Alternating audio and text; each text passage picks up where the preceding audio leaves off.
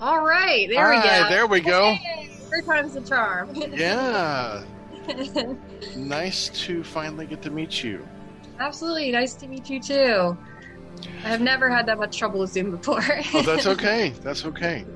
Well, I figured, there's probably a lot of heavy traffic going on, and bandwidth and all that stuff is can be kind of goofy sometimes. So, True, but true. but we're here, so that's the good thing. Absolutely. So what's new and exciting today? It's Friday. It is. It's Friday. I got off work early. It's warm outside. It's Yeah, it's gonna be like 60 beautiful. degrees tomorrow. Yeah, Yeah, so I have no complaints. yeah. Where do you live? Good day. I'm in Richmond, Virginia. Oh, So okay. yeah, Oh, yeah. nice. I always thought Virginia was such a pretty state. It is. I had friends who lived there near Roanoke, and just the rolling, the hills and just the mountains are just it's just so pretty. Yeah, the Yeah, Blue Ridge Mountains are, yeah, they're their own thing. Yeah. yeah, that's awesome. Well, good. So, what are your exciting plans for the weekend? I have a friend's birthday tonight. So probably gonna do something fun for that. And then tomorrow and Sunday, no idea. Probably some writing, probably some video games. Nice. So Yeah, that's awesome. yeah, take Hey, it's advantage good. of it. If you can have a free weekend, take advantage of it. Absolutely. Yeah, wonderful, wonderful. Well, do you have any questions for me, or would you like to go ahead and get started? We can get this thing going. I'm kind of new at this, so I'm just gonna go with Excellent. whatever you see. You're the professional Yeah. here, so let me know where Well, we're going. we'll take that with a grain of salt. On Instagram, um, I've met so many interesting writers in all different genres, and I just wanted to get to know them. And I thought, well, I've been doing podcasts for a couple of years. Let's just do another one. Why not? And Why just, not? Just yeah, sure, I can do three. And that's how this started. I just wanted to talk with writers, get to know them, and kind of give them a platform to showcase themselves. And you know, I I just like that. I think there's no competition. There's enough room on the top of the hill for everybody. Absolutely. And yeah, that's great. Yeah, help everybody out, and then you get Yeah, to just meet some cool people, and maybe that's it. find new good authors that you enjoy. Yeah, right. Exactly. A worst case scenario, we have we have fun for 90 minutes, and and that's a good too. That's nothing wrong with That's that. it. Yeah. So Absolutely. good. Okay. Well, I'll just go ahead and begin. I'll do my intro, and we'll get right into it. Good. Hey, this is Mark Justice. Welcome back to Between the Lines. Today we have fantasy writer Sena Andeo. Sena, welcome to Between the Lines. Thank you. Thank you for having me. Very excited My to be Oh, good. My pleasure. This is going to be great. I was looking through your book a little bit, and I want looking forward to kind of hearing all about you as a writer and about your writing process and all those kinds of things, um, and just other aspects. And going through some of your Instagram posts, I'm like, oh, okay, you do cosplay. This is awesome. So I want to talk about these things. Yeah. So let's just kind of go back to like childhood a little bit. Who were some of your favorite writers growing up, and maybe some of your favorite books? I was a huge fan of Brian Jakes with the Redwall series. Okay. I read probably all his books multiple times. Tamora Pierce is another big one, big influence of mine. Neil Shusterman, something. Hmm. I really enjoy his work as well. So those are probably some of the biggest ones. I grew up reading Tolkien as well. So just a lot of fantasy, a lot of kind of like almost some dark ideas, kind of stuff like that. Um, I think it's kind of prerequisite for every fantasy writer to read Tolkien at some time, right? oh, it's required. Yeah, it's in the contract. Yeah, excellent. Um, so what was it about the fantasy genre that drew you in, that attracts you still? So I think that kind of started with like Star Wars even, which Lucas kind of says it's a space fantasy. It's not really science fiction. So just the idea of world building, creating creatures and just like cultures. So I started doing like my own almost encyclopedias of different animals and planets and stuff like that. And then it kind of evolved from there into something real. So that's Yeah, kind of where it started. that's awesome. Are you also into Star Trek, or is that more straightforward to science fiction for you? It's a little too science fictiony for me. Okay, My parents enjoy it. I've had family that enjoy it, but it was sure. never really my scene. Yeah, it makes sense. Most people tend to fall in one camp or the other. Yeah. In Star Wars, it's more the high fantasy. If Hmm. you're going to put it like in role-playing games terms, that's the Dungeons and Dragons, whereas like other kinds of science fiction is more like the Warhammer, gritty. Like the Star Trek Yeah. tends to be a little more like that. So no, that's interesting. Well, you're into cosplay, like I had mentioned. So has that inspired your writing, or is it a product of, or were you doing cosplay way before you considered wanting to be a writer? The cosplay has kind of been more recently. I just kind of had pieces of some costumes that I put together, and I was like, "Wow, this is really fun!" And people like they know who the character is. So I just actually bought a like super blonde wig so I can use some like Daenerys or Ciri from The Witcher. So kind of trying to open it up a little bit. Hmm. Enjoy actually like making it myself instead of buying pieces. I feel like it adds so much more value to it when you're so involved in the process. Sure. Yeah, it's easy to buy a costume, but to invest that much time into making one, sure, that shows a level of passion and commitment, you know, to that. Oh, that's good. Do you go to like conventions and things like that in cosplay, or do you go like fantasy conventions, anime conventions, anything like that, or do you belong to a cosplay group? Believe it or not, I have never been to a con. Really? Yeah. Wow, I am totally surprised. Yeah. No, I actually am not. I know GalaxyCon is coming to Richmond soon, so I've been thinking about wearing my Korra cosplay there.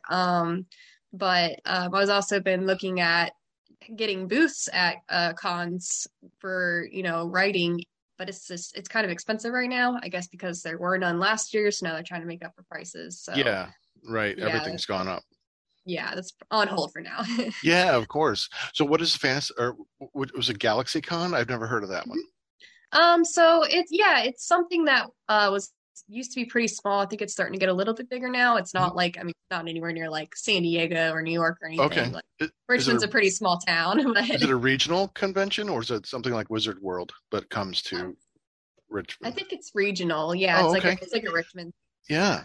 Those are sometimes really, really great. And when you go, because they can be small and there's an intimacy to those cons that you don't get at Wizard World. I Yeah. mean, Wizard World, you get all the big stars, which is really kind of cool. I mean, you get to meet them and you spend your 10 seconds with them. But at the small cons, that's when you get to have a chance to talk with the artists more, I think. There was one in Akron, Ohio. I'm from Ohio, so Akron had Akron Comic Con, and I met a couple comic book writers there, and they just would take all the time in the world to talk with you, which you wouldn't get that at a convention when there's 20,000 people, you know. True. And Hmm. so I'm really excited for you. I hope that you'll let me know if you go. I want to know how, Absolutely. I want to see pictures. I want to know if you had a good time. Yeah, absolutely. I think it would be a lot of fun. Oh, excellent. Good, good. Well, I guess we can get back into your writing. So, what first drew you to writing? Like, what, remember that spark that said, yeah, I think I want to tell a story. Well, so according to my mom, I started reading right before my third birthday. I don't know if that's true or not. That seems pretty young, but Yeah, no, that's good. swears I read Green Eggs and Ham right before my third birthday. So Nice. it's always been kind of a spark. I wrote, I say that generously, my first book when I was probably about 4 or 5. Mostly stickers and little jumbled sentences. But I think a big part of it was that my mom did really encourage me to keep writing, keep practicing, even if it's little short stories, stuff like that. That really kind of gave me the motivation to keep at it, to think that it could be something that was good and that someone might want to read someday. So Yeah. Oh, that's wonderful. Do you still have that book? I don't know. It's Oh, probably long gone. that would be so awesome to have that. Well, that's interesting that you say you could read by the time you were 3 or so, as I was read too in the womb. I could read before I went to kindergarten, and remember like we were learning our ABCs, and I'm looking around like, do these kids not know how to read? Am I the only one? But that really kind of sets you up for life in a way. That love for reading, the passion for reading, that was like the best thing you could give me in the world was a book, and just having them, there was a comfort in the excitement of getting a new book. Like we're going to go off in this exciting mystery or something, I completely immerse myself, Mhm. in these books. So that's fantastic. Kudos to your mom for encouraging you. Yeah, that was Yeah. definitely a big part of it. Yeah. Is she still a big fan and an encourager of your work? She is. She definitely is. She and my dad, they do a lot of like beta reading for me, stuff like that. So yeah, they've been a big encouragement for me growing up. She even as like a little kid, she would take me to like Richmond Writer Group, stuff like that, vocabulary bees. So like very much like, hey, all you have to do is take advantage of this and you can do whatever you want with it. So I think that was really cool. I didn't appreciate, when you're like 12 and you're hanging out with a bunch of adults who are like writing. I didn't really appreciate it at the time. I was like, wow, Sure. this is really boring. But I think that it did kind of set me up to kind of see it, in a more serious light down the road. So Yeah. But you can appreciate it now and look in the lenses. That's good though. That's awesome. absolutely. That's awesome. So this is why I like doing this show. I mean, learning these things. That's just a thrilling. That's exciting. Well, what made you want to write fantasy in that particular genre as opposed to any other genre?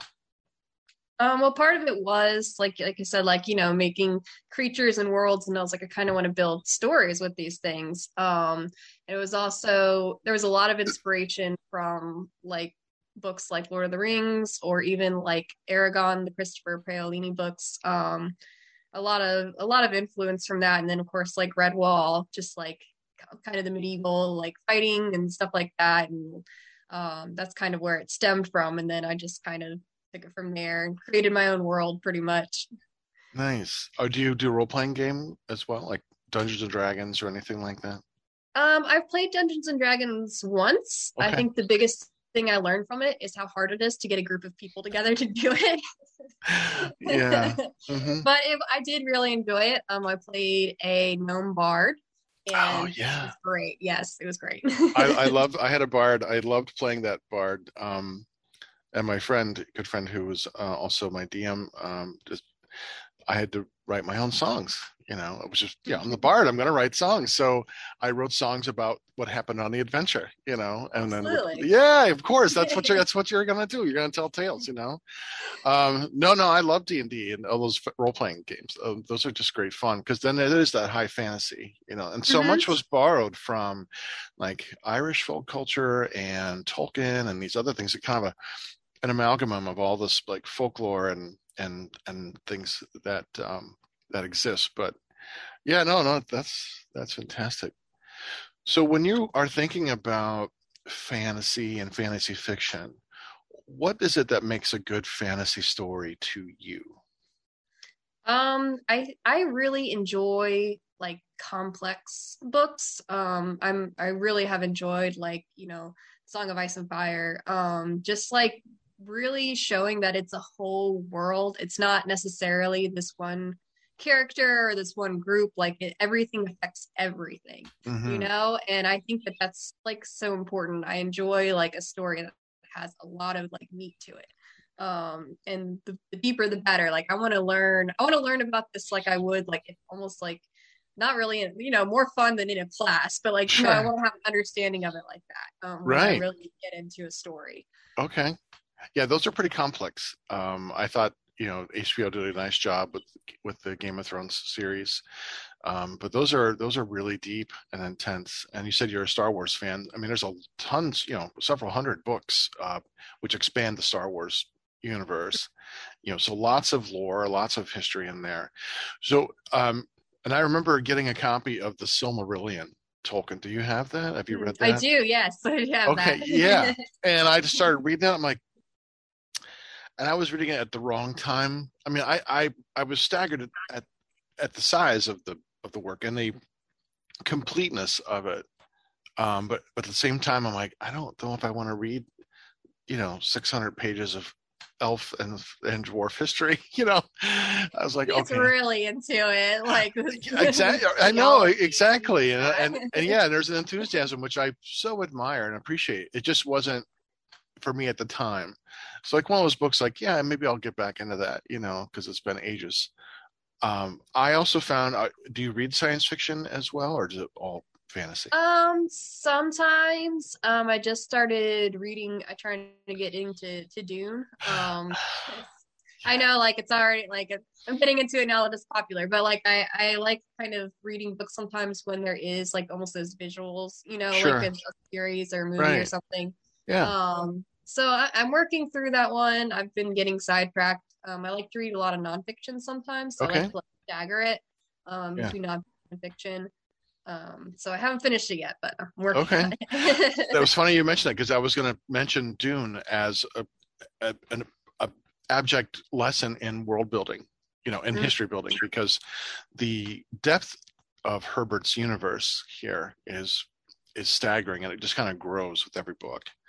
And I've been trying to read the fifth one now. I've started like 6 times, and I'm like halfway through. And every time I like get distracted, something happens, and I can't finish it. And I get enough time goes by. I'm like, I gotta read it all over again. I'm yeah. like trying to remember like what's going on, but it is a feat. And Herbert, that series I think is my favorite series of all time because of just Herbert's writing style. As Stephen King would say, you never read Stephen King, and I noticed. And I, like you, I haven't read anything from his since Pet Sematary. That was way back in the day, but I do like his nonfiction on writing and things like that because I taught English and as a writer, I think he's got enough to say about how to write that I can take something from. But he said there are basically two writers. There's Faulkner's and there's Hemingway's, and he's a Faulkner. I'm a Faulkner. I think Tolkien would be a Faulkner. But Herbert is a Hemingway in that not the simple sentence structure, but doesn't need to kind of be extra verbose about description. Mm, Enough to kind of say here's the scene, and just kind of leaves it at that. There is a deft, hands-off approach to just giving you enough to set the mise en scene, as the fancy word would be, but then leaves the rest to your imagination, and that I find beautiful. It must have taken a long time for him to kind of learn that kind of delicate approach to giving enough, but not too much. yeah, it's definitely a balance, and it's Yeah, a lot. Yeah, it's definitely difficult. and that's not my natural inclination as a writer. I mean, I like H.P. Lovecraft, and I used to write poetry. My undergraduate degrees in poetry, and so I'm all about the condensed language, but I like the vivid imagery and I like those kinds of things that carries over to my fiction. But I'm a visual writer, and so I just tend to see a movie in my head and I'm trying to convey it. And I like the language. I like vivid and all kinds of descriptions. So, uh, but I want to work towards something one day where I can say, okay, I'm a hands off enough. I'm not sure if I'll ever get there, but yeah, Lots of writing exercises. I guess so. Right.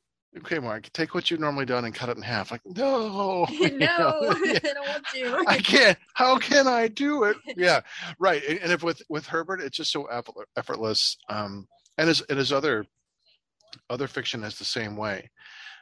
It's just his style, and I like that about him. Okay. How do you know when you've written something fantastic? Like from your perspective, your view of looking at fantasy, because we're going to talk about world building and those kinds of things specifically in here a little bit.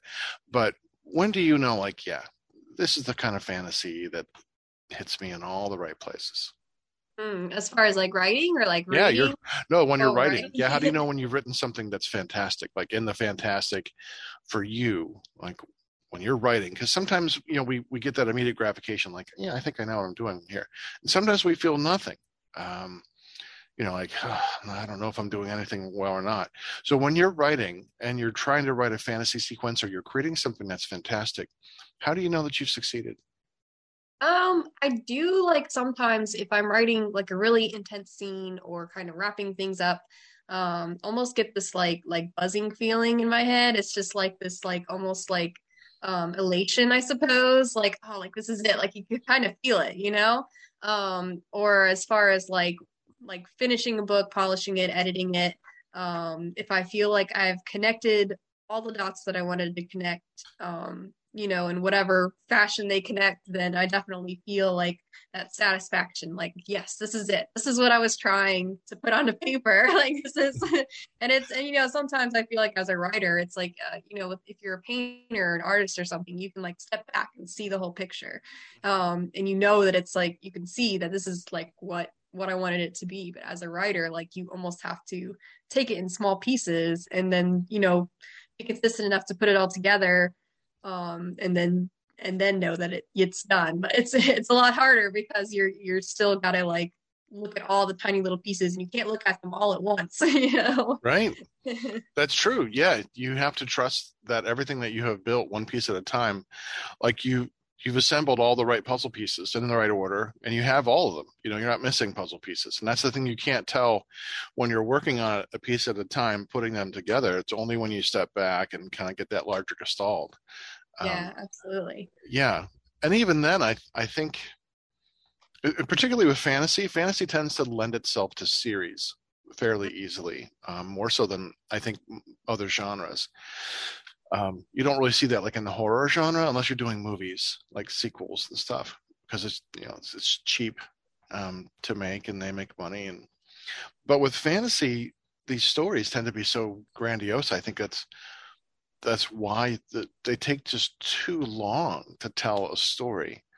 Do you find that when you were writing, did you begin with the idea of wanting to write a series, or did you want to like do like several just kind of standalone books? I knew like all of my fantasy books would be in the same world, so they'd be all kind of connected anyway. With Tides of Ghaffora, which is the book that just recently came out, I was writing the backstory of one of the characters, trying to just get a good sense of like where she's coming from, like the way she think about things and react to things. And it turned into a prequel. So it's that's what I'm editing now. So yeah, sometimes it just kind of happens. But I mean, if there's a story to be told, then I'm just going to write it down. So I have at least 3 more books planned in this series that have kind of just happened.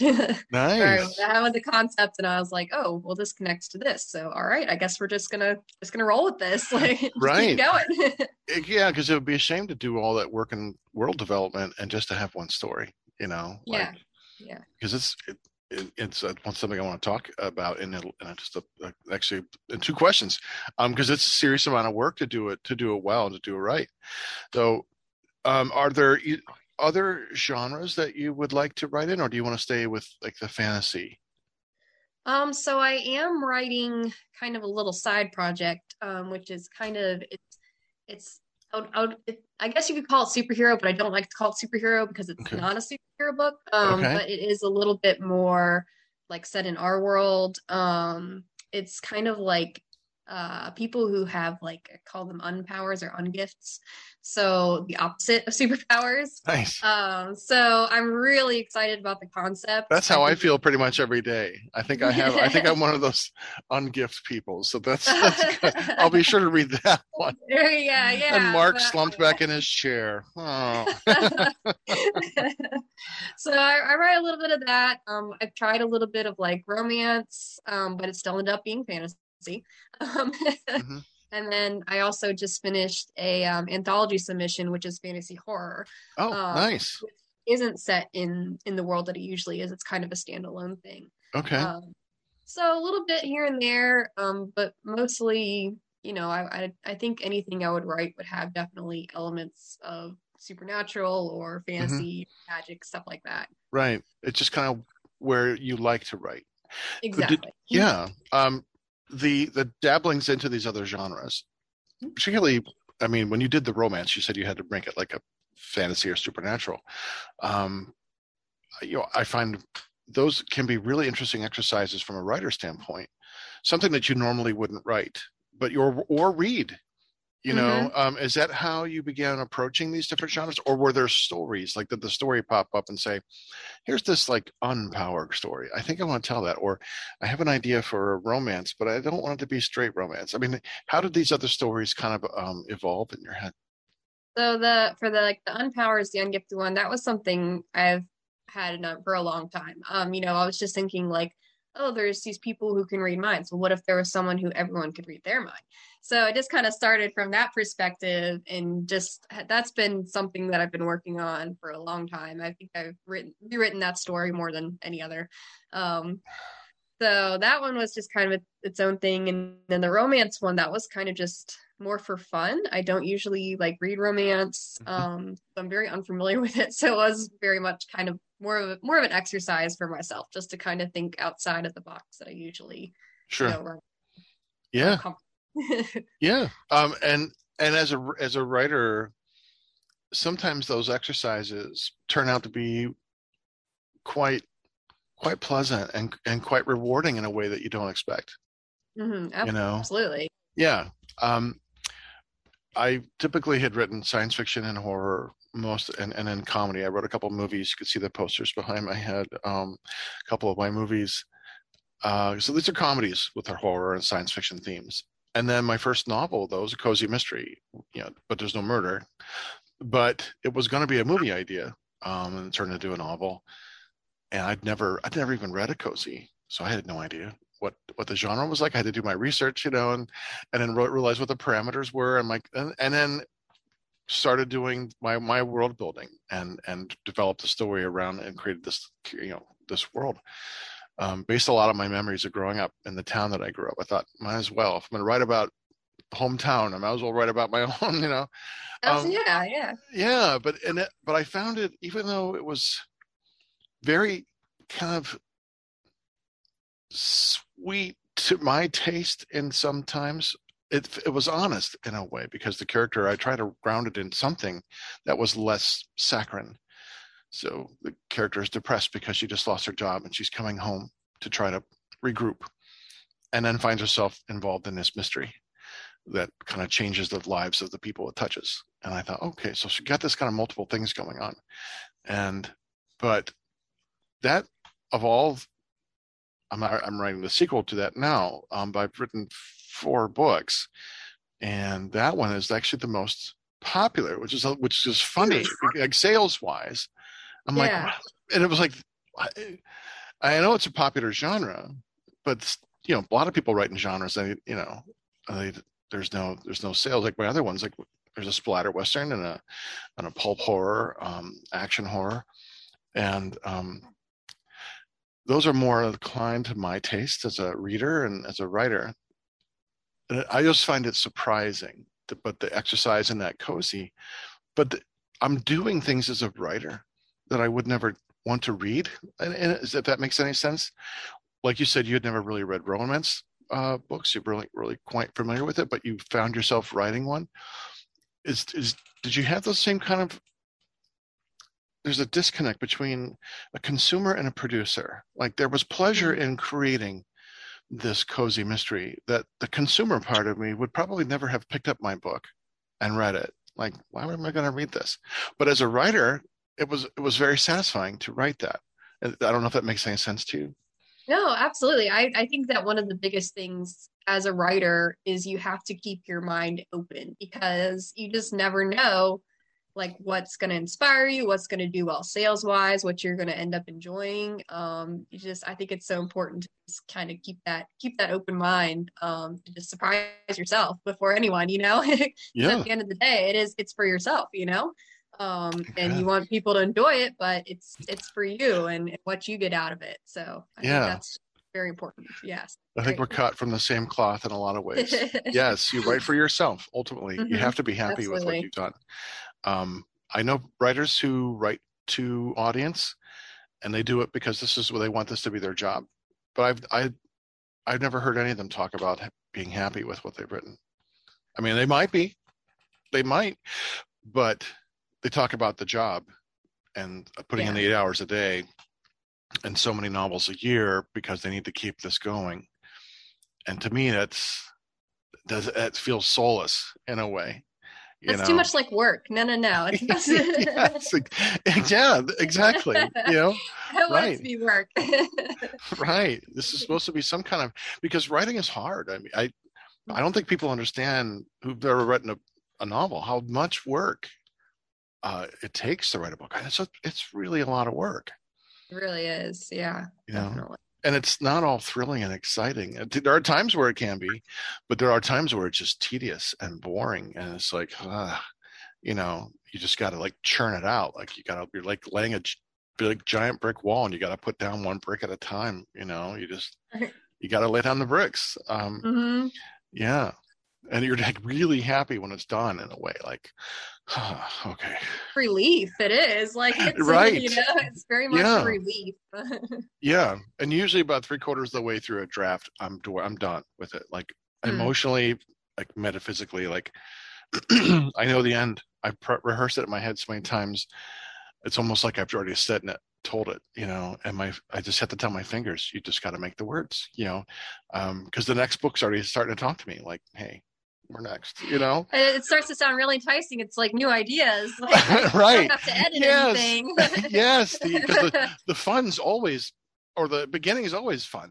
The first couple hours of a road trip is great, but by hour 14, it's like, oh, or day 3, it's like, okay. Yeah, all right, I'm over it. Yes. Well, I like what you said about editing, because that was something else I saw. I laughed at one of your videos about editing and how you feel about editing. Like you were thinking you're going to make small changes, then you have to like wipe out a whole chapter or more.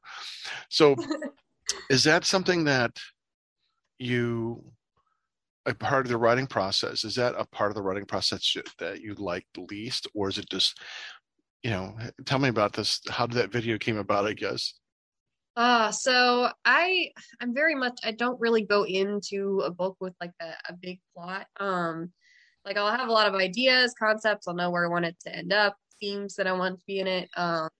But a lot of times I'll just be like, okay, I need something exciting to happen, and you'll just kind of go through it and then it'll kind of make sense. But then once I'm going back, I'm like, it's not smooth enough. Like it doesn't make the impact that I wanted it to do. Like I'm getting the wrong feelings from it. So okay. Just gotta delete it. Yeah. Sometimes deleting is easier than rewriting, or, depends on how much damage is done, I guess. Absolutely. It's like, is it worth it to like salvage it, or do I need to like start with some fresh inspiration, I suppose? Yeah. Because if you're going to be rewriting it anyway, sometimes writing from brand new page is better than trying to restructure. If you've got garbage laying around, sometimes it's better to sweep the garbage away and start with a clean floor. Clean floor, clean slate. Yeah, I'm a big believer in getting rid of the clutter. So from what I'm hearing then is you're a pantser versus a plotter, and it comes to terms of organization. I would say yes, in general. There are probably some stories that I'm a little more a plotter, especially like I started Tides of Ghaffora as a pantser 100%, and about 2.5 years into it, I was like, wow, I really should have like plotted this out more. There was a lot of regret there. I learned a lot. But so I think I would consider like I try to plot a little bit more now, but I mean at the end of the day, I'm writing for me, and if I'm enjoying where it's going, I'm just going to go with it and just whatever plot I've written out. All right, we're going to write it. It just kind of evolves as you write. Exactly. Yeah. Okay. Well, what kind of organization do you have? How much of an, like, do you have like an outline for whenever you do decide to organize, what does that look like to you, your organization? Organization is a very loose term. So a lot of times, when I get to a spot where I'm kind of stuck, what I'll do is I'll take like whatever papers I hand and I'll start writing a conversation with myself. And it's a very specific method. I know it doesn't sound like it, but I have to handwrite it so I can keep my head focused. I'll basically just like ask myself questions. What is this person doing? But wait, don't they not like this? And I'll just like write pretty much a conversation with myself. And 9 times out of 10, it works. So that's my organization pretty Oh, much. that's interesting. I've never heard that process before. I've seen complete pantsers. One writer, I think her interview is coming out, I think maybe next week or two. Mhm. She said when she talks about like, okay, chapter 4, I need something, and then she'll write like fight. That's like the only thing that Mm. she has for this show. Like, I know there's gonna be a fight, and that's it, Yeah, yeah, that's And I'm, it. So, yeah, and I'm continually amazed at you pantsers, and I say you because now I'm designating myself as a plotter, and because I can't imagine going into a novel without knowing where I'm going to go, how I'm going to get there. It's like jumping in a car saying, well, I'm going to drive west and hope to get to California one day. yeah. I want my GPS, I want my roadmap, I want to know what stops I'm making. And I think for me, that type of organization, because I'm a lister, I brainstorm with a list. I just start writing things down. I take the ideas that I like and I develop them, and then I do an outline, and then I do my drafting and revision. And I think a lot of that came from just being an academics for so long. I was a student, and so with academic writing, you have to have this organized, cogent paragraphs and coherent papers. And then I taught English composition for a long time, and that's where the world I'd lived in, and I transferred that over into my writing. So I have a really detailed outline of my depends on how long the book is. Like my pulps are short, so the outlines are like 6 to 8 pages. My current work, it's going to be 400 to 450. Hmm. And so my outline's like 23, 26 pages, something like that, color Wow, coded. that is detailed. Yeah. But that includes some like parts of dialogue and things like that as well that I had written, as things came to me. Like I know that, oh, this is good dialogue. I'm not sure where it's going to be yet, but when I put it in there, I just put it all there. Yeah, Um, yeah. but it's still, even though it sounds like a lot, and when you have 450 pages to write, you still have a lot of bricks to lay down. You still have to get point A to B to C to D, those are the sinew points. And but it still helps me because then I can begin thinking like I know where I'm going to go. So I can kind of drew the breadcrumbs, I can kind of hint at Yeah. things, that themes and stuff that because I worked it all out ahead of time, my meta themes and things. So I try to be cognizant of that as I go. Yeah, yeah. So you But have more of an idea of like it's like once you get the main thing kind of set, you have more like opportunity to be creative around it, like surrounding it. You can kind of build yeah, out instead of trying to build it as you're going. right. And it helps me feel confident going into whatever it is that I'm writing because I write from beginning to end. I don't like write parts, pieces, and then Frankenstein it together. I, you know, even on days where you write something and when you're writing, it's not going to work. Like you just know. Um, I'll just go ahead and write it anyway. And I'll just say, well, I can always keep it for something else later. I'll cannibalize this, for something else. And it just, because I have the safety net. It's there, Yeah. and sometimes you still don't know how it's all going to end up because there's still that wonderful living thing about writing. Even though you have intention and invention, imagination meets inspiration and journey, discovery, kind of all together. And so I might have my outline like a scene where the characters have dinner with one character's parents, and that's kind of essentially what I'll have, and that might end up being like a 15-page scene because it just the dinner, the conversation, the jokes, the things that happen, and I know I want it to be like a warm aspect of the book. So, Hmm. but those are the kinds of things those kind of happen as you write, like and when you experience. Sometimes the characters take over and they just kind of you're just recording what they say. Like they just begin to live a little bit on their own. And that's kind of a really wonderful place to be. Yeah, yeah, I agree. I think probably, as far as like a main, kind of like what you were saying, like that main line, that main idea. For me, I think the only main really line I have is like my character arc. So I know how I want my character to develop and where I want them to end up. And so I kind of like world build around that. But I think, that can be like the most important part of the story is like the development. Like how did Yeah. they descend into madness, or how did Sure. they, what is their villain origin story? Yeah, that's Stuff like important. that. Yeah, because that villain is probably a hero in his her or her own world, right, it's a matter of perspective. And I think it's Absolutely. important to know these things to a greater degree. And um yeah, I like that. You can take the time to do that. You want to know these characters and develop that. And that's what I want to talk to you a little bit right now is this concept of world building and how do you design your world? You got a fantasy world that your stories are taking place in. Can you talk about how that world began and how you continue to flesh it out? Um, all about that process because I'm really intrigued. So my world is called Andriel. And it started, I think I was 12 when I wrote my first book that was kind of took place in there. And like I would just kind of I had it printed out and I would just like let my friends borrow it and they loved it. And I mean, I'm 12, they were about the same age, so Sure. it wasn't impressive writing, but they loved the world, they loved the story, they loved the creatures and the characters and the Yeah. magic.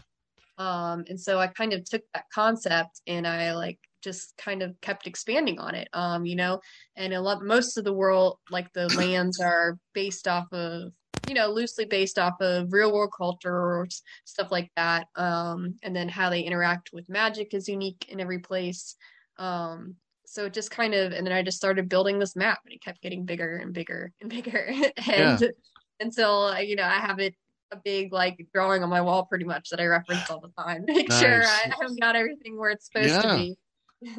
Do you plan on putting that map in your books at all so the reader has some context?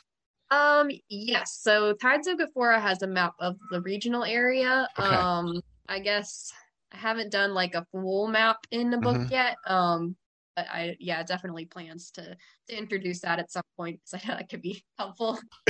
Yeah. Well, well, even the regional map I think has to be helpful both for the reader and for you, the writer, because if you're writing a series, you want to make sure that your context it's accurate and you have continuity. Yes. You can't have a town by the seashore in one episode and it's in the mountains in the next book. Excuse me. Yeah. Yeah, I found myself doing the same thing with my cozy because even though I know the town, I have to remember like street names that things were on and like where they are relative to one another. So I started like drawing this town out just for my own sake. Like I don't remember what street the library is on, and I look for my one book. I'm like I can't find it. So I just have to draw this map, and then the last book I'll probably have the town because right now I'm still fleshing it out. So you Hmm. know, but no, I love that aspect. And it's so like D&D that you would develop this world, and that's why I hope you can find some people to play with, you know. Yeah. um, yeah, there's lots of online forums now for that too. You can True, play. true, yeah. Yeah. Excuse me. So, what aspect about your world? I'm not just. Oh, I was going to ask. 12 years old when you wrote your first book. Do you have Mhm. that book? You still have it? It's somewhere. Yes, I have been looking for it so hard because I've been actually rewriting it because it's part of my fantasy series, Blood of the Gods. But I don't know where it is, and Okay. it's driving me nuts. Yeah, because that So you'd hopefully I'll want to find type it. it up and have that. You want to have that around. Because I want to Yeah. read it. Totally want to read that book. It just fills me with so much joy to hear someone at 12 years old, you're writing a fantasy book that your friends are loving. I'm like, oh my God. Uh, Yeah, it caught me off guard. I thought it was like I had a friend who like got in trouble in class because she was like reading it at school and she doesn't usually like fantasies. So it was pretty neat. Like that was definitely a confidence boost for me. I was like, oh, oh people yeah. actually enjoy this. Like it's Yeah, not just me. that's amazing. Did you like write it on like note paper? Is that how you kind of passed it around, or did you transfer it into like a diary or a hardback book, or do you remember physically what it looks Um, like? so it was pretty much just like printer paper that my mom had like spiral bound, again supporting me. And I like designed a little cover on like Microsoft Word. Like I have like little little angles, like little jewels that I had to sign for it. So it was very rudimentary, but I mean, I was pretty excited to just be able to hold it in my hands, to have something like Yeah, that. that is just so awesome. That is so great. I love that story. Uh, I remember I tried writing my first book. I was about 16 or 17. It was going to be a sequel to Dawn of the Dead, the George Romero Oh, classic. cool. Yeah, I saw it at a midnight showing, the classic, the 1978 version, with some friends, and I was so like mind blown. Like, oh my God, I'd never seen anything like that. I immediately started working on the novel, the sequel, Feast of the Dead, with all my friends in it. It was so horrible. This combination of like zombie apocalypse and my love for Arthurian mythos. So, all the characters are like running around in this, like wearing like, you know, combat fatigues and like wielding swords. Nice. Yeah, it's horrible. And I realized like by about chapter 5, I'm like, oh my God, this is just shit. This is so horrible. And my mom was being supportive because she was typing it up, because I didn't know how to type at the time. So Mm. and never having written something, when you first hold that first thing, like the fact that it was typed on paper, I thought, oh, I've done it. I've written a book. Oh, this is I how made it. now it's real. Yeah, Yeah. exactly. Yeah. No, I quickly threw that away. It was just Oh garbage. no. Yeah. No. I no, that just serves that was just embarrassing. No, I had tons of ideas. I think when I was in, like high school, I really knew I wanted to be a writer. But I let fear get in the way, like fear of not of failure, of not carrying a story with dialogue, but I just didn't give myself the confidence to try. I think it's why I went to poetry, because you don't have to worry about dialogue, you know. But it wasn't really me. It didn't really sit 100%, you know.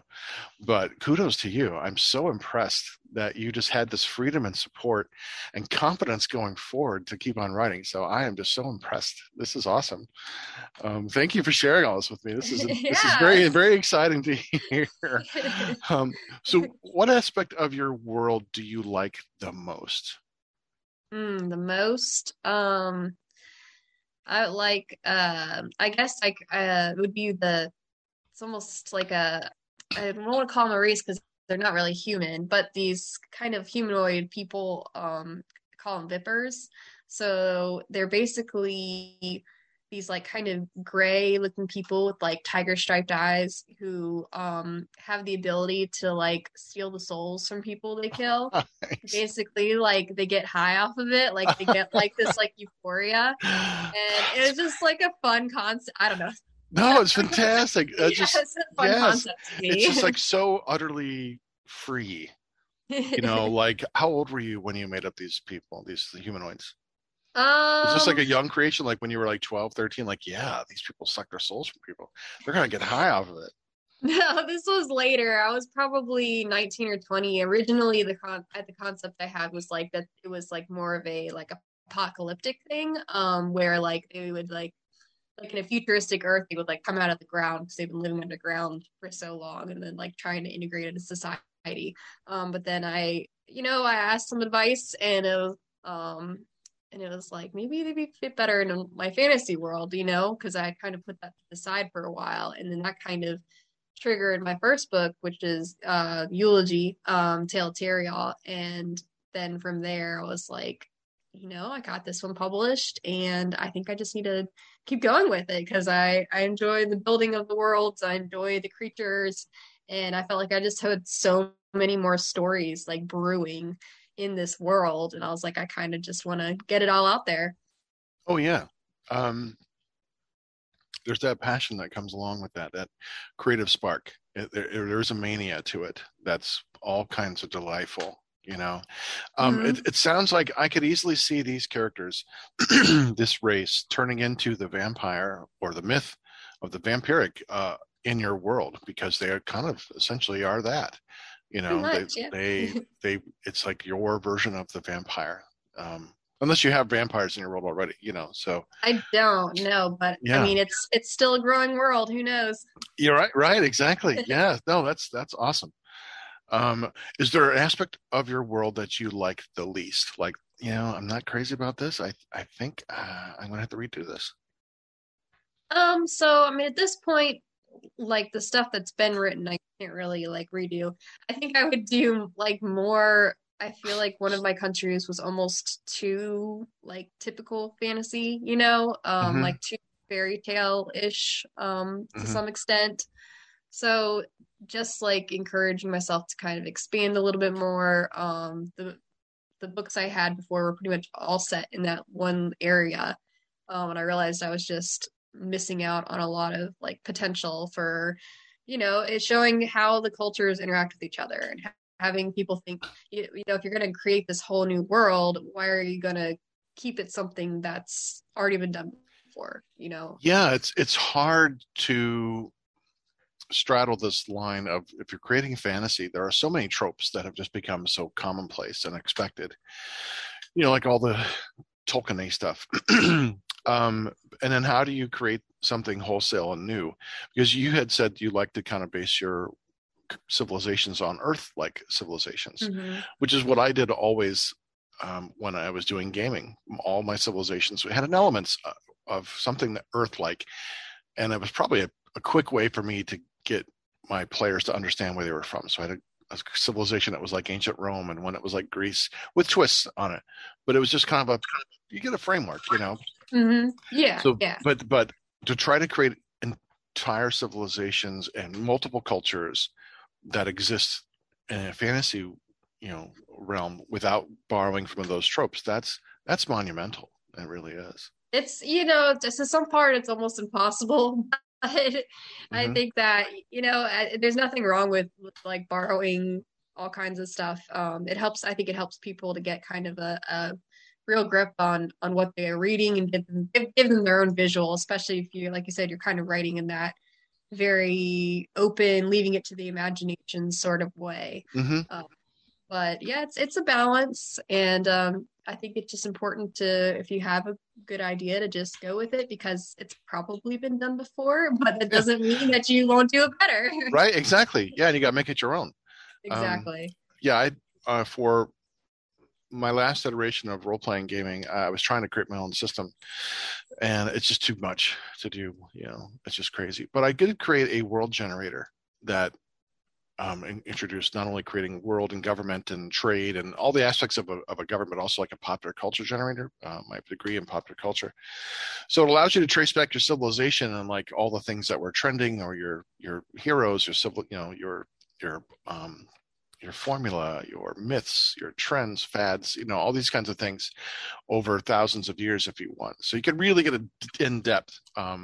So if that sounds anything that you might be interested in, we'll talk after the show. Yeah, Because it is if pretty cool. you It's could a just cool roll concept. with number, if you're stuck with something, I don't want to influence you at all, but I found that to be kind of interesting and helpful to generate a civilization within a few minutes, wholesale Mm, from cloth. It was workable. You could tweak it, but yeah. Yeah, sounds like a great tool. yeah, I'm still hoping to like turn it into something I can make money from. That sounds like a pretty good idea. That's all right. Yeah, why not? Um, let's talk about your characters. And because the world is great, you have this wonderful world system, but then you have to have characters that readers care about or get angry, they don't like, hate, and they're fun to create. So, how do you go and develop and create your characters?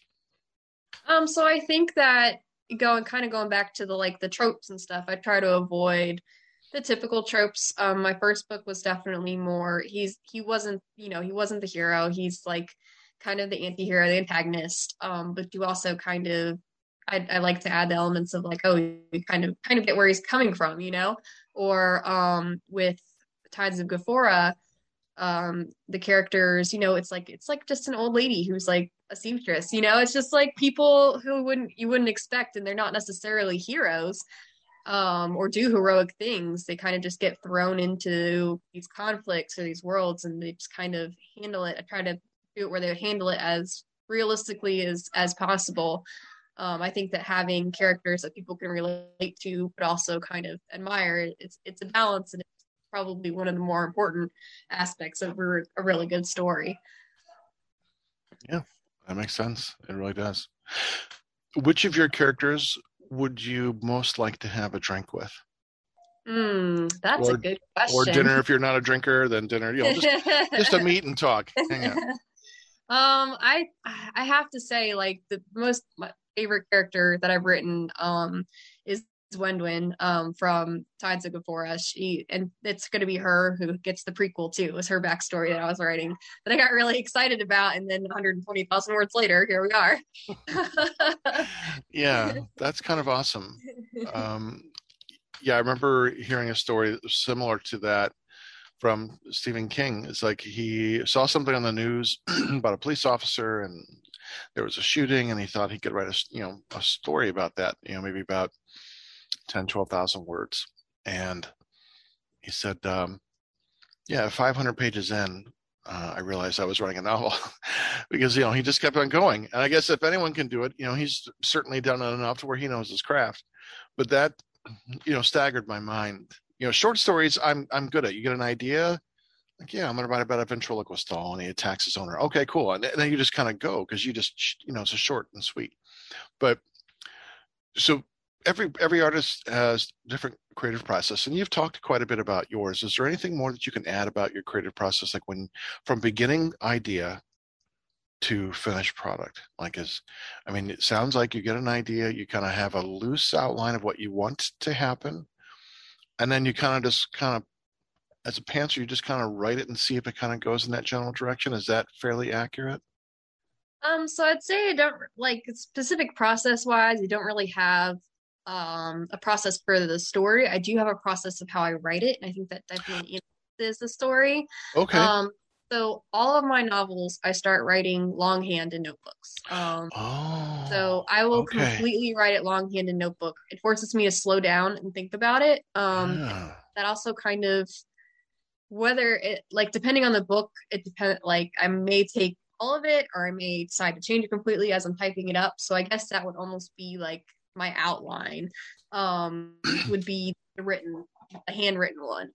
I also enjoy just being able to like take it with me, stuff like that. Mm-hmm. So once I have it all written down in the notebook, then I'll transfer it to the computer.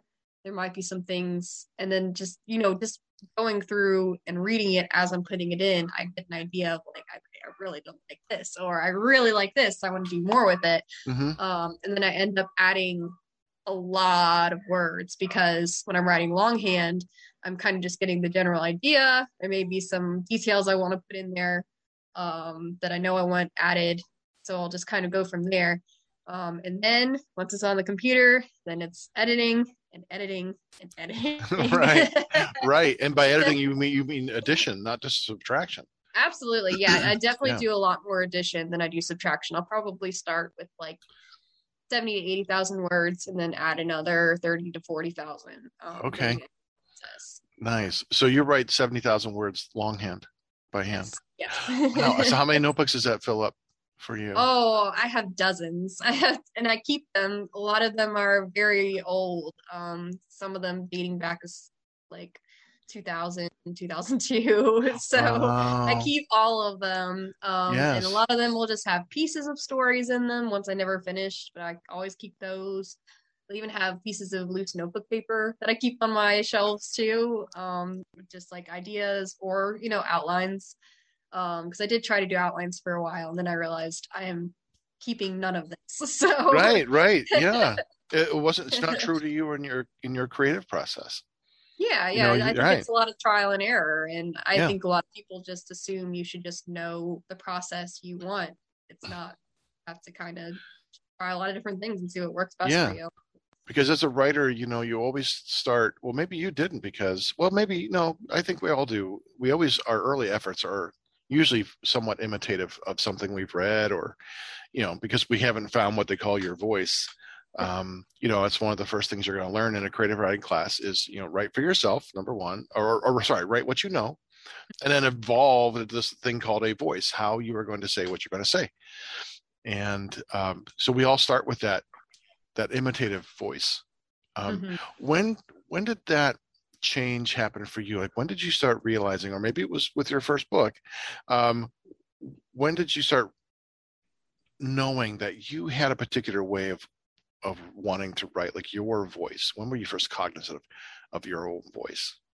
So I definitely, my first like 10 books as a little kid were absolutely rip-offs. Like down to like the pictures and everything. I would just take kids' books that I liked and I would just rewrite them pretty much, like from memory, and draw pictures and stuff. And then I wrote one of my first like official novels, I guess, was pretty much just a rip-off of Maximum Ride from like James Patterson. Even my original like fantasy book was eerily similar to Lord of the Rings, and a little bit of Aragon thrown in there. So I think that I realized it wasn't that like that book. The original writing was borrowed a lot of elements very generously, but in hearing feedback, I realized that people enjoyed that my books were very fast paced. They enjoyed that there were a lot of like twists and turns, and that there almost like wasn't a break. Like it was just constant things happening, which is kind of like Mm-hmm. makes sense because that's kind of how my brain works. But it's just very consistent twists and turns. And I realized that that was something that they seemed to enjoy. And so I kind of took that basic concept and then I learned to kind of still, build more around it, slow it down a little bit, learn how much I wanted to describe versus how much I wanted to leave to the imagination. And it just kind of evolved from there. So I think getting feedback around, early teenage years is when I started to realize, okay, there is a voice in there. It's not just ripoffs of other authors. Yeah, but you have to go through that process, Yeah, before you get absolutely. there. Right. And then I think once you start that journey and you start trusting that voice a little bit more, and then you realize, okay, I have something to say in a way that I want to say it, and it's going to be okay. It doesn't, if it makes me happy, that's the litmus test. At the end of the day, are you on that page? I mean, it's not that you're not going to take inspiration from other sources or writers. I mean, or little phrasings sometimes, but at the end of the day, is it you? I think that I think is an ultimate litmus test for any writer. Yeah. I mean, it's funny you say, like, is it you on the page? Because that's something I learned, as I was gaining my voice, is that I put these like little pieces of myself in there and it just kind of Mm-hmm. grounds it in truth and it makes it more believable and I think Yeah. more enjoyable as a reader because you can tell when like an author really, really puts like pieces of themselves on the pages. Oh, yeah. I think that's how we relate to the characters, Mm. how we connect to what's going on, especially if you have any kind of internal monologue with the character or do any kind of discussion of the character's thoughts. Yeah, we have to put ourselves in there. Yeah. That's how we relate to what's going on, and because that's when writing becomes cathartic. I think is if Mm. we're dealing with a character who's complex and who's dealing with like real world emotions, real world problems, then it allows us to work on those in ourselves. The process. It's almost like self therapy. You know. It is. It Yeah. is. And I've never been a big diary writer, but it definitely helps to kind of put myself in those things and I can kind of work through it with the character or, maybe they react in a way that I wouldn't or, it's just Hmm. kind of leaves this very interesting kind of 3D aspect to it. Yeah. Yeah. And when you put yourself out on the page, when it's you, that's a uniquely satisfying feeling that kind of begins to influence how you write going forward. Like once it happens, you start thinking, I don't want to not write this way. Like I can't afford to be fake. I'm like, now that I'm in touch with who I really am as a writer, I just want it to all be real, you know? Hmm. Um, Yeah. Yeah. yeah, that's I think it's how my own writing has changed in a way because, like I said, I mentioned I let fear of dialogue get in the way of writing long fiction, and it wasn't until I started writing movies about a decade ago that I realized I'm telling a whole story with nothing but dialogue. Like I guess I can tell a story and still be true to myself because they're comedies, and that's my natural inclination is humor. And like, oh, okay, like, oh, I can totally do this. But I'm also developing characters and plot. And then that's what gave me the courage after writing through movies. I'm like, there's no reason why I shouldn't be writing long fiction, you know? And that was such a different process than writing movies. I mean, not the act of it, because you start with the idea and develop it. The movies had less structure for me. They're more pantsing. I knew like scenes, like I knew the general story, and I kind of had like scenes that I wrote. And then I had to like look at the gaps, like, okay, well, I need something that transitions between this scene and this scene. So what could I do there? Oh, that sounds good, you know? Yeah, So yeah. it wasn't nearly as organized. It was more chaotic, you know, but that was kind of part of the fun of at least that Yeah, writing, very you different know? from writing the books. Yeah, it's good to stretch both sides of your mind like that. Yeah. Yeah, for me, it was, you know, and I think maybe because the movies didn't seem as long, you know, there's no exposition. It's just dialogue. So I don't have to worry about things making sense as a narrator. You know, there's no prose. It's just words, dialogue. So there was less to worry about, I think, you know, in those. But Yeah, a little bit more freedom. You're not overthinking it. yeah, and that's what everyone will say. Yeah, Mark was not thinking too much when he wrote these Oh, movies. yeah. But that's kind of what makes them fun, you know. There's like, Mhm. look, if you can't tell from the title "Quest for Uranus" if that's going to be silly, like, come on. Yeah, of course, it's not meant to be taken seriously, you know. Yeah, Um, yeah. do you do any kinds of research for your books? So in the past I haven't. For Tides of Gafora, I had to do a lot of research for ships and naval stuff. I wasn't too familiar with it, but it's very much like a maritime story. So there was a lot of research just on like names for things, a little bit of lingo. I tried to keep my own kind of lingo in there too. So I did a lot of research on that, like different kinds of ships and boats and like the kinds of water and speeds and stuff like that. So I think I did more research on this one than I have done on any in the past. Yeah, that I like the research aspect. And when you find those things and you could put them into your story seamlessly, I think that's when it kind of pays off in that way. It's like you don't want to sound like you're a history lesson or you're beating someone over the head. You're trying to teach them something, but you want to have a grounding of a reality enough to where things make sense and they're reliable. Um, and those details are important, you know, Yeah, little yeah, details. they are. They are. Yeah, it was a good challenge for me because I usually do not like the research part of it. You know, I'm more into the fantasy because I have a lot more freedom with it.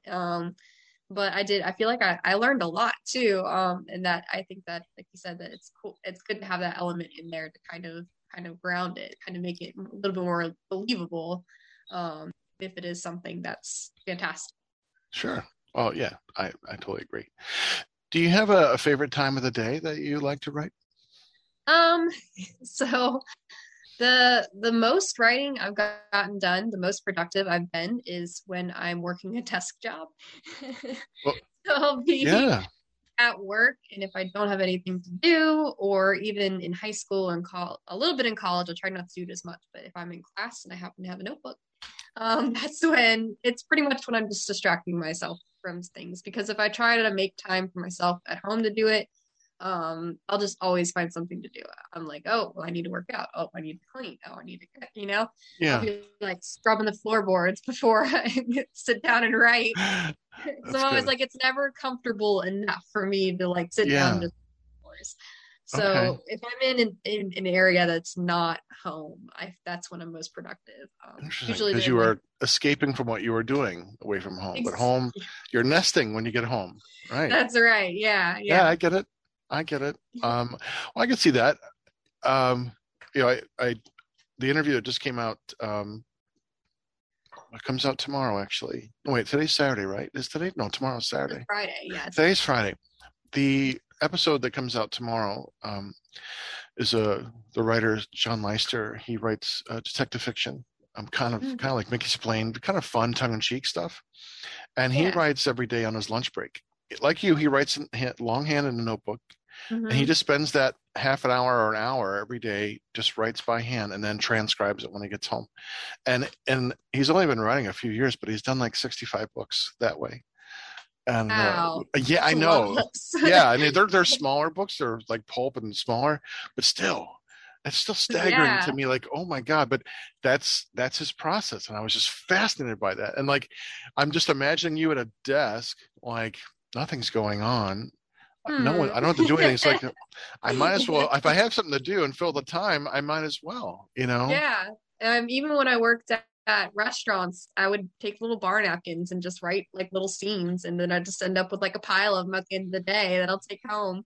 And I might not even do anything with it, but I'm still writing. I'm like, okay, I want a really dramatic scene, or I want, Yeah. something I want to put in a book.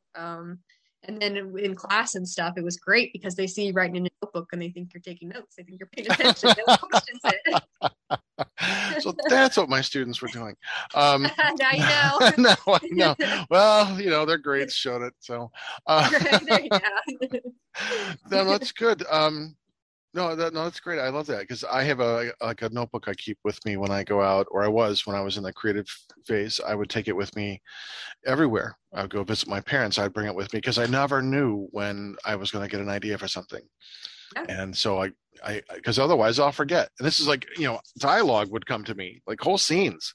And I'm just Mm. writing down as fast as I can and hoping that I can read my own bad handwriting when I get it back home. So I totally get that. I would take it to book shows when I would do shows because sometimes it's just slow and you may not get a customer for an hour. So what else are you going to do? Just sit there and like, no, I'm going to be creative or, use it Yeah. productively. So no, I totally get it. I totally get it. Yeah, that's where I came across doing the idea of doing a horror story set in my cozy mystery universe in that world. Same characters, going to tell my 4 stories. Then I'm going to do a horror story where I kill everybody. So, Just for fun, right? yeah. As a Why not? writer, as an exercise, it'll be great fun. I've already written parts of the book at those shows. Mm. I know how a lot of the characters are going to die. I wrote the end of the novel already, and it was like a gut punch. I felt it like, oh, and like, yeah, okay. It was that's when it moved me. I thought, okay, I hope the people who read this feel as moved as I do, Mm. because Yeah. but we'll see. I guess we'll find out, in a couple of years. Well, I was going to ask like if you listen to music while writing, but it sounds like your other distractions are just being away from home. I mean, and like that's so you don't have a time set aside every day to write. It's just when the inspiration hits while you're doing something Mm. else. So I did used to listen to a lot of music when I was writing, like as a teenager, and I actually would write the name of the song at the top of the page, so I kind of knew what sort of influence I was getting while I was writing it, or like I had this idea of like writing a book, but then it has like a soundtrack, Oh, okay. So Yeah, sure. yeah, or like associating them with certain songs. So I would Hmm. listen to that, but then I realized that it was a distraction. But I do feel like I get a lot more productive when I listen to like instrumental metal, stuff like Nice. that. Okay. I do enjoy metal. So I feel like I do have the potential to be productive with that, but there's always the risk that I never find quite the right song and I end up just like scrolling or Yeah. searching or like for a while. Yeah. It's like So having it's a Netflix and spending 2 hours trying to find the right thing to watch. yeah, it's a dangerous game, but sometimes it works out. Yeah, that's cool. What kind of instrumental metal do you like?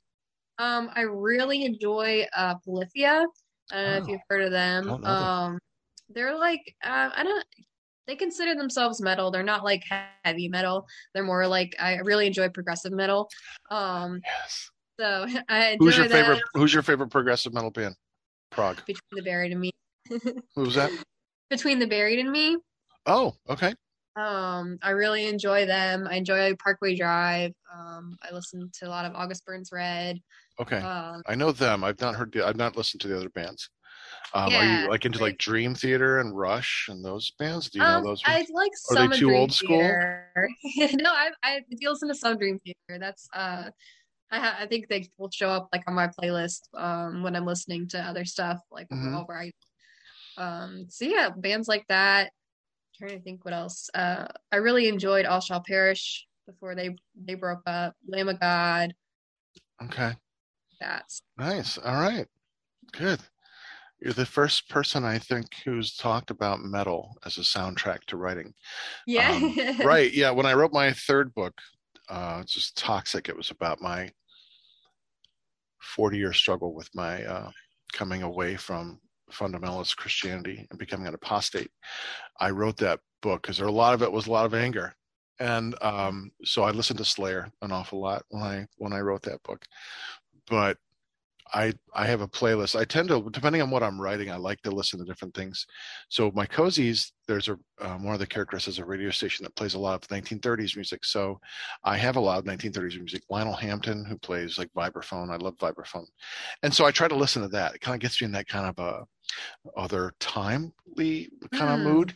Yeah. Because the character of the town itself is kind of anachronistic. There are elements like that are kind of stuck in time, which is almost a metaphor because the theme of the series is called seasons change, like 4 seasons, and an element of change is the theme in each book, being pushed out of our comfort zones and how change can be uncomfortable, but ultimately can be positive. And so there's these elements of the town that are kind of stuck, like in the 70s or 50s or 30s or whatever, but it's not like in a bad way. It's just kind of like, this is how things are. So, but, and then when I wrote my last book, which is the pulp action horror Death's Head, it takes place in Haiti, near Haiti, and in like the early 1930s. It's my homage to the Phantom. So I listened to a lot of voodoo music, voodoo drums and voodoo rituals, and which was really kind of awesome. Yeah. Listen to like 5 hours a day to these things. After a while, I started really digging it. Like, yeah, I totally love this stuff, but Yeah. it immersed me. It made me kind of feel something. So I get that. I totally get that. But now you give me some bands I have to listen to, and I haven't listened to them. So thank you for that. Yeah. Yeah. You might like Heavy Metal Horror, my other podcast. You might enjoy that and listening to some of these guys that we've interviewed. So I'll see if we can reach out to these bands and let you know if they come on. Yeah, that'd be cool. Tell me, well, in a way, this is going to be you've already answered this question because most writers have never did what you did when you were at age 12 and you hand wrote a book and or typed up and passed around. But I was going to ask you, tell me how you felt seeing your book in print for the first time. Let's talk about your fantasy books, your ones that you wrote, like you've got to a printer, either KDP or through a publisher, and now you have this beautiful book in your hands. How was that a different experience for you than it was? Because you had so many books in the past, it was almost like, it's just another one, or was it somehow different? No, so with my first one with Eulogy, it felt like pretty cool to hold it in my hands. I wasn't trying to like market it a whole lot. It was more of like kind of for myself. But with Tides of Gifora, my publisher put in so much work into it. We got this great Italian artist to create this custom cover, and like it looked beautiful, and I'm like all this work had gone into it, and it was formatted like just gorgeously, and that was pretty cool to see that. And then to get like I got like a stack of them, and then I was like, wow, now it kind of feels real just to see like multiple of them, be like, okay, people can actually like buy this and have it in their house. But I think the weirdest thing for me was we're getting audiobook auditions right now. And so I listened to the audiobook audition, and it was just so, I like personally it was almost like I almost felt like embarrassed, like to hear someone like reading it out loud. I was like, that's my book. They're reading my book. And I was like, oh, people don't want to hear this, like, oh, you're reading that passage wrong. It goes like this. Like, oh no, like my writing isn't that good. There's moments of self-doubt, especially when you see it in print. You're like, wow, no one is anybody gonna want to read this, but like kind of we talked about, like at the end of the day, it's for yourself, and if it's gonna catch on, it's gonna catch on. If you believe in it, that's gonna make a massive difference, and I do believe in that one. So yeah, I think as I was listening to it, it was started to be pretty cool, but at the beginning it's just like, oh wow, that's my words, I wrote that. I don't know how I feel about it yet.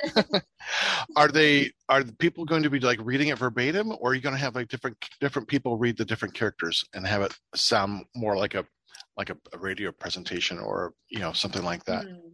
So I think it's just going to be like one person narrating. Okay. So we had a pretty good one, so hopefully that'll get started soon.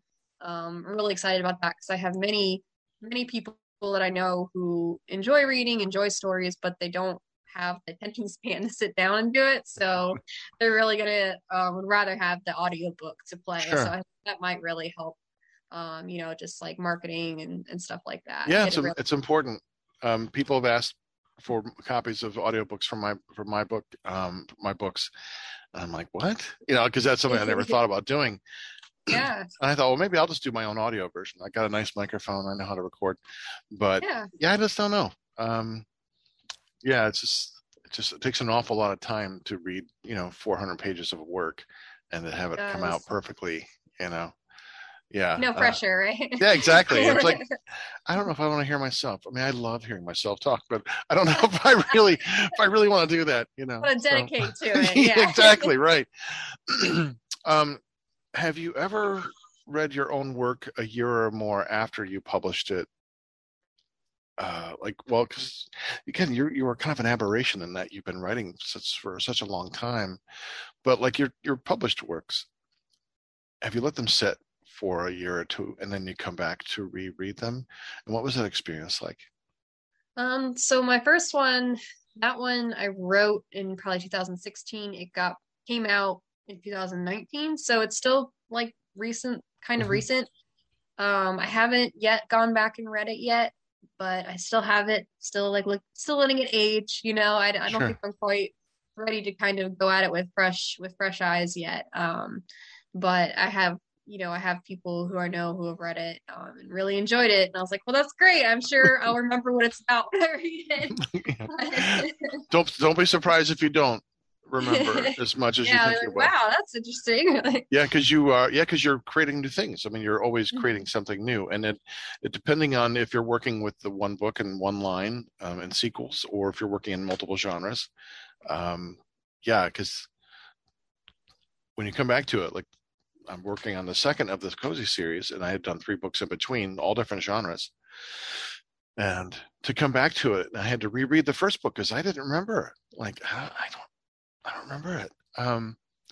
It's like you just set it out in the world and just it lives or it dies on its own. Yeah. And so I read it again. Oh, sorry. Go ahead. Oh, I was gonna say, I think that like kind of on that same, like going back and reading it when I did read it, I noticed how like almost small it was compared to even my second book. Like just how small the world was, and how it was crazy to see how much I had expanded and how many cultures and like kinds of people and creatures I had added since that first book. So that was pretty cool. Oh, that's good. Yeah, you have to expand. You have to do that. To keep it tiny would be very claustrophobic.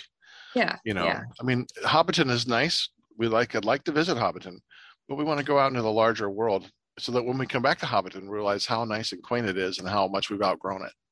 Yeah, how comfortable it is. You're like, oh, right. Like... Yeah, except for the hobbits who came back and they look at, like they do this particularly effectively in Jackson's version is when they look at each other, there's that moment after they come back when they all look at each other and say, they just kind of share this look like, we've all outgrown this. No one's going to ever know what we've been through, and that to me is like one of my favorite moments of the whole thing. Like finishing a video game, you come back with all this fancy armor and everything, and you're like, wow. Yeah, you get the infinite shotgun and Resident Evil, it's like, yes, come on, zombies, I can take you. Yeah, that's great. Do you I know with the pandemic it's probably been hard to do, but do you plan on like doing book shows or selling your books like in person at events or anything like that? Absolutely. We've definitely been looking at cons and stuff like that. It's just kind of still a little weird right now as far as like pricing and stuff like that. But what I've heard from some supporters and friends is that who go to a lot of like really local cons, they're like, you really need to get in there, because once you get in there and you know the people, it's pretty much the same people. It's the same sort of like niche groups. And once they know you, they will buy all of your books. Once they find authors that they enjoy, they will absolutely invest in you. And that's the best way, one of the best ways to really market yourself. But that was pre-COVID. So now, right.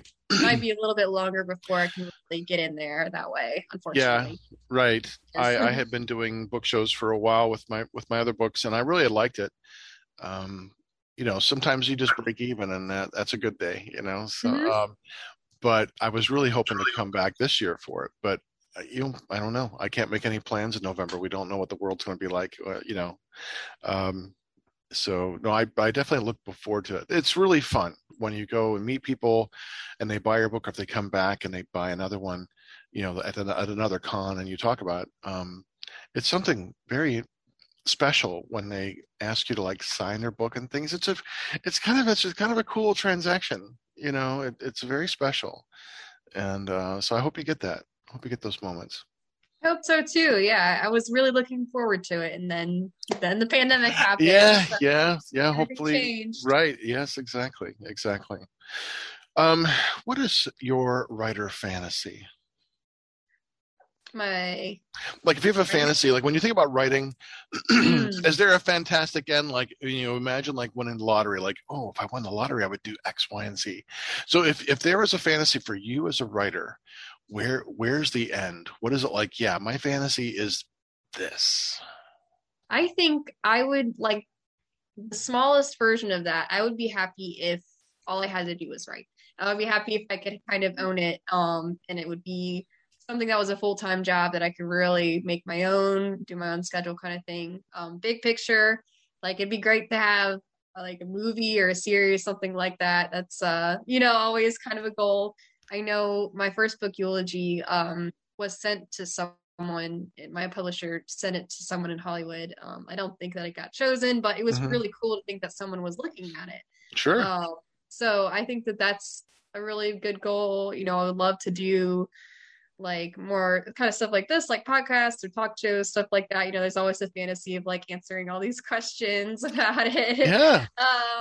stuff like that. So, or even like traveling, doing book shows. I think always going to be writing, so anything that I get out of it is just a bonus.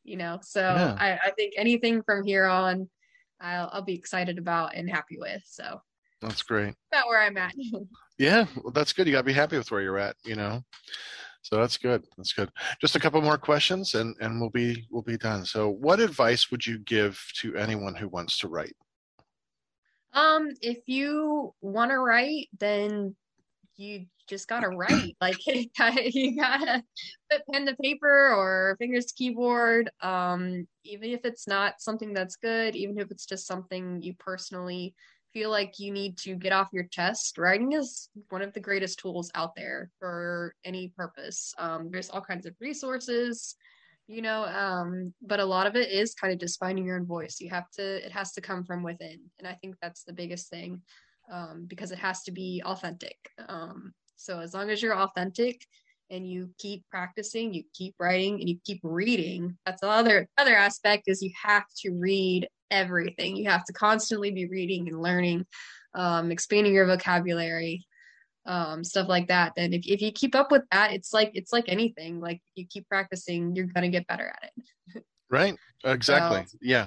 And it takes a while to find that voice. I mean, so it I don't want does. to, yeah, writers, it's not like you're going to sit down and like, or you can't always just wait for inspiration. It's like, no, Yeah, sometimes you just have to yeah. force that. You got the squeaky, rusty gate. You got to force that gate open. You got to prime the pump, and then the rust comes off the fingers, and you start getting into a better place. Yeah, and So, if yeah. you just have to be willing to push. Yeah, if you're Yeah. if you're not willing to push, then maybe you're not ready. Yeah. You won't ever be ready, but you've got to be willing to push. Yeah. Exactly. And a lot of it, there's a lot of pushing and writing. Yeah. A lot of it is not, it's not always fun. It's not joy. It's nice when it's Editing. done. Editing, yeah, editing, right. Yeah, exactly. Right. I know that my current work, I know there's some editing that's going to be needed to be done, because there's two characters that I realized when I wrote them, I wasn't inspired at all. Like, these were characters who were in the first book, but had very tertiary roles. And I'm trying to develop them a little bit more in this one. And adding more characters in each book, so that by the time I get all done and do the horror story, I have more people to kill. So, you know, uh, but I realize I don't know who these are. I don't have their personalities. They're like trout right now, just flopping around, you know. So, but that's one thing I noticed as I wrote them, because even when I was trying to write their dialogue, I'm like, God, I don't know what to say. And so, yeah. So I'm hoping, because it's been a while since I looked at it, when I go back and read it, I'll be able to have something in mind going to that. Can you tell me about your current work in progress? So I have two works in progress right now. One is the Ungifted story, that could birth another 5 or 6 books. And then the other one I'm working on is Hearthslayer, which is the prequel to Tides of Ghaffora, and that's going to follow my main character, Wenwen, her pretty much journey to becoming queen. So I'm really excited about her character development.